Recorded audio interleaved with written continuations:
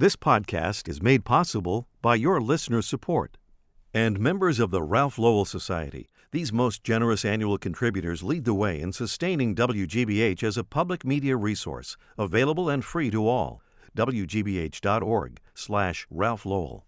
Here's another performance from WCRB in Boston. I'm Alan McClellan.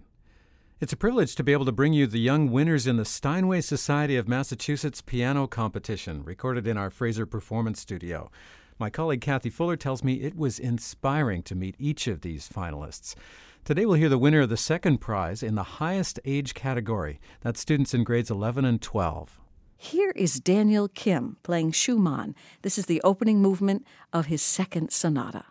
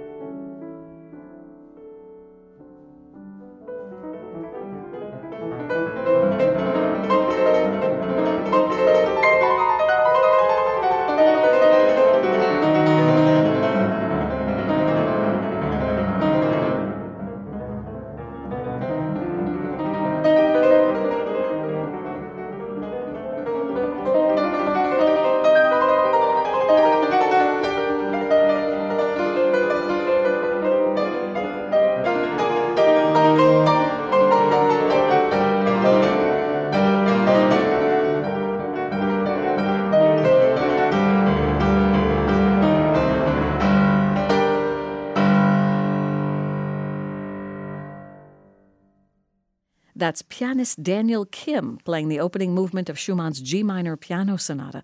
A taxing piece in so many ways. It's moody, it's mercurial, and it's really driven. It takes so much to pull this off. A great performance. Daniel has won plenty of awards in his life, including the Boston Symphony Young Artist Competition, also competitions in Denmark and Hartford. He cares a lot about cancer research, and he hopes to study it later in his life. He also wants to keep performing. He gave a benefit concert in partnership with the Jimmy Fund this year at Dana-Farber Cancer Institute.